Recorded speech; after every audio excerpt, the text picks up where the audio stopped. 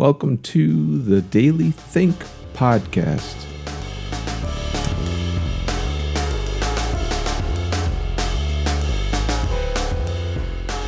Our intent is to look at questions from a whole span of different kinds of areas, thinking of thinkers and seekers and creatives and entrepreneurs and really people who have an interest in continuing to grow, have kind of a growth mindset. And I'd say we're also interested in questions that don't have specific answers. I mean, what is 2 plus 2? It's 4. I guess maybe theoretical mathematicians might say it's not 4. I don't know, but theoretically, 2 plus 2 equals 4, and that's not the kind of question we're trying to address.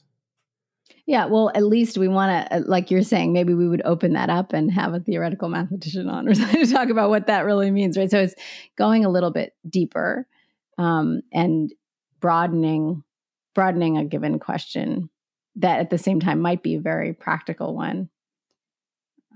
And we do get a lot of questions about entrepreneurship since we both have that background. So this one I really like because it's about beginning.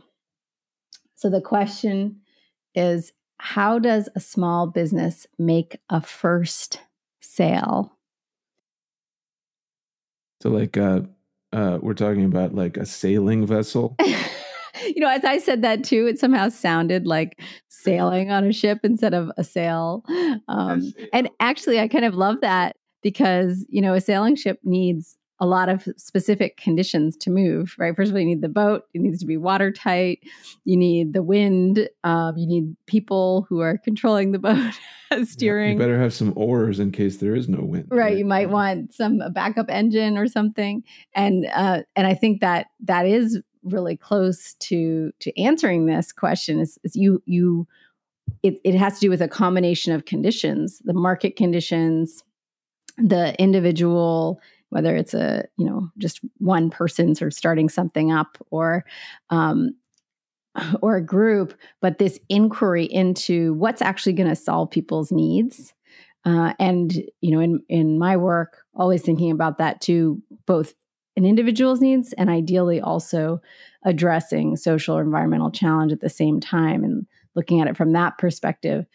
But it's really about being able to add value in a meaningful way. And sometimes that's, the combination of what service or product you're offering with how you're offering it and how you're showing up for that person. Interestingly, I think it has a lot to do with empathy because it's really, we've talked about this a lot, but what does it mean to get out of my own ideas of what is needed or what someone else needs and really ask, what do you need? What do you need? You need or which testing is a form of asking. It's like, is this what you need? Like, how does this work for you? That's a way of asking, and I think very often that's the real opportunity is to ask a lot of good questions, and through testing, through words, and through that sort of move into what it is that will really answer to a certain kind of need in someone's life. I think, and I like the word first, in a sense, thinking about, coming out of the book publishing industry. I always ask people, who's the first person you'll hand a copy of your book to? And then another question is, who's the first person who will buy your book? And that first sale says the world. If you have a coffee shop, you might put a dollar bill on the wall for that first sale. Who's the first person from your block who walks in the door and buys that cup of coffee? Mm-hmm. Something so valuable about that first. And so make it meaningful. Yeah, because the first, it's everything after that is incremental. So what is the difference in the experience of binary? So going from 0 to 1, and then incremental, which is every number after that. And I do think there's something about recognizing a possibility. It's like, yes, this is possible, right? So if you can do it once, you can do it more than once, right? It's a kind of known possibility.